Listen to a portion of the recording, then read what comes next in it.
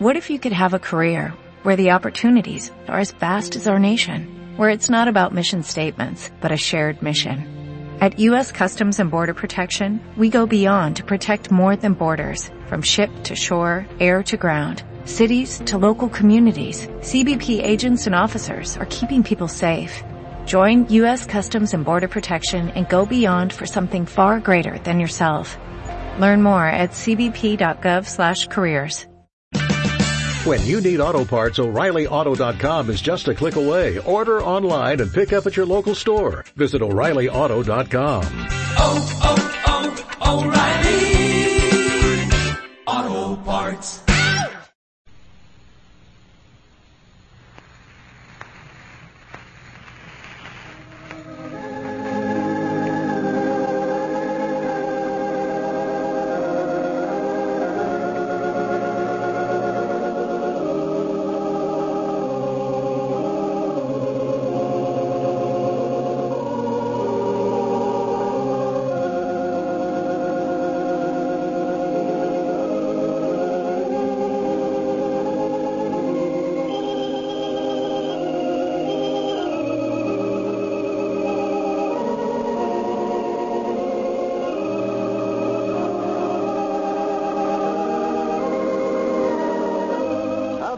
Here we are, all ready to take you down to Pine Ridge for another visit with Lum and Abner.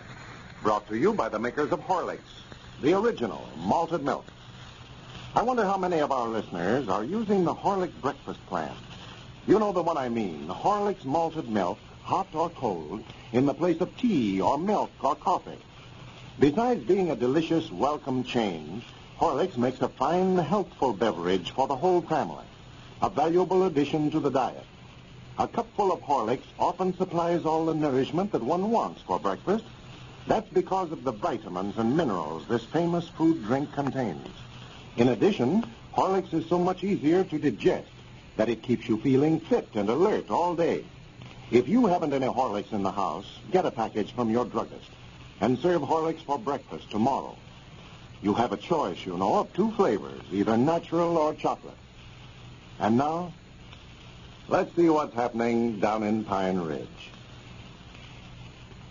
Since Lum uncovered the evidence that won the lawsuit Squire Skimp brought against them, he has decided he's quite a legal mind. In fact, he plans to open up a law office in Pine Ridge and has found a client already.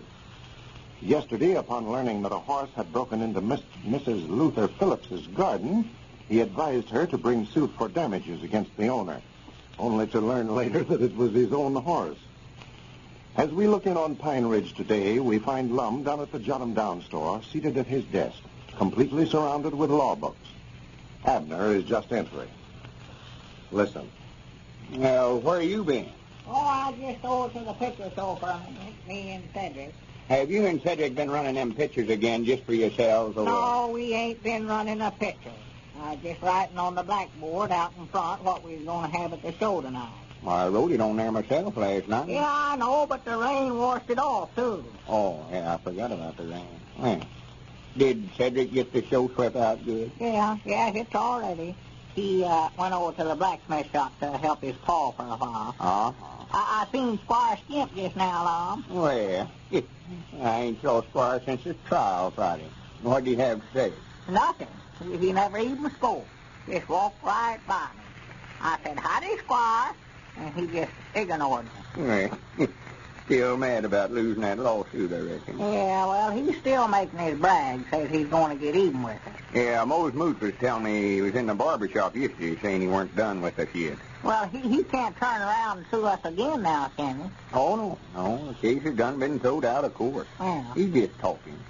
That's great. Yeah, it looks like he'd have learned by this time. He's up against a couple of fellers that's just a little too smart for him. Or one of us, anyway. One of us? Yeah. Well, now, you're just as smart as Squire is, too, Lum. You're just too modest about bragging on yourself. Well, I wasn't. I never married nothing. No, say, it just looks like that we've got Squire headed off any way he finds. Yeah, he used to always get the best of it. Yeah. I'm just now catching on how to handle that fella. I bet he is aggravated over the way that trial come out. Just the day before the trial, we was trying to give him a third interest in the picture show to settle the case out of court, and he wouldn't do it. No, he thought he had the same one, yeah. He never stopped to think what a terrible hand I was when it comes to the law matters of it. No. Are you still aiming on opening up your law office? Well, I don't know. I about just decided to stick to the picture show and the store business. Yeah. What you got all them law books out there on the desk for then? Oh, I was just looking up some statutes here. Looks like I sort of got myself into it yesterday, advising Miss Phillips to bring suit again on her that horse that broke into her garden. Has she found out that it was your horse yet? No, and she ain't going to neither if I can help it. What I'm trying to do now is study up how I can talk her out of bringing suit. Yeah.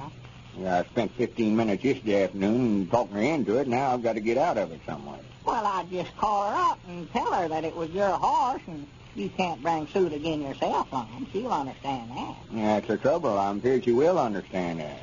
Oh. You'll have to turn it over to some other lawyer, and he'll bring the suit. Yeah, that's right, yeah.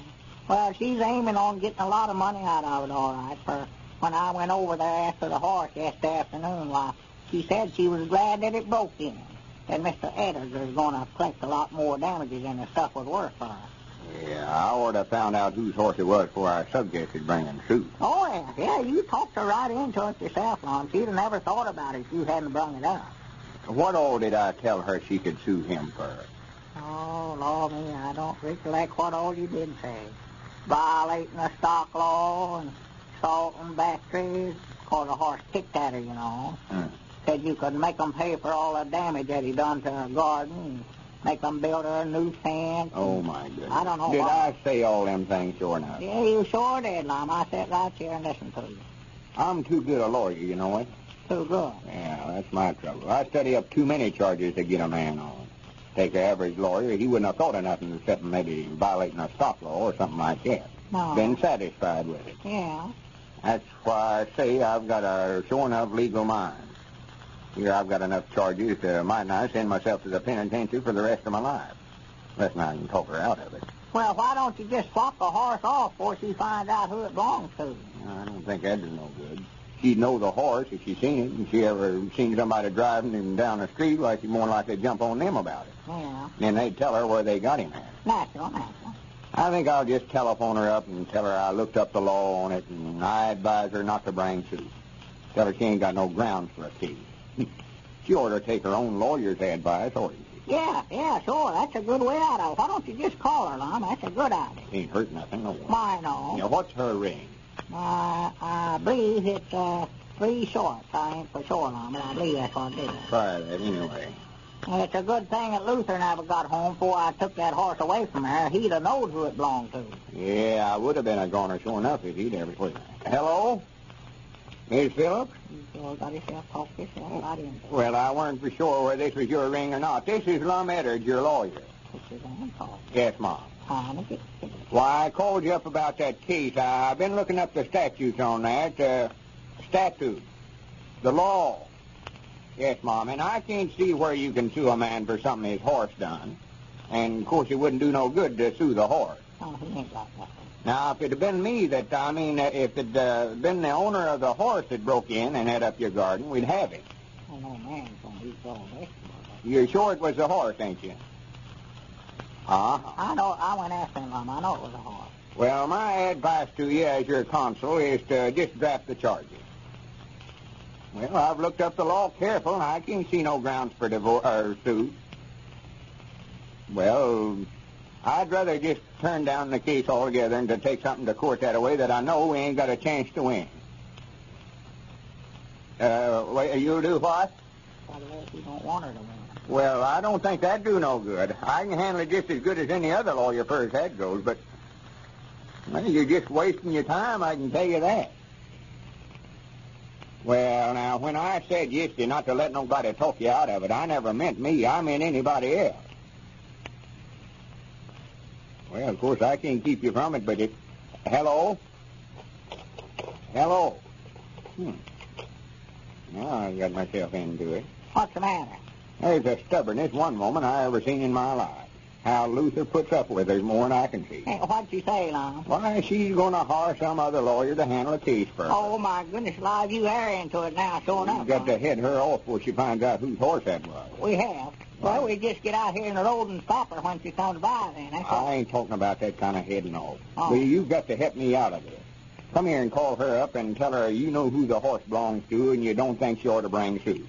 Tell her that I know who the horse belongs to. Yeah, but don't tell her who. Well, what if she asks me? Just make out like you don't hear.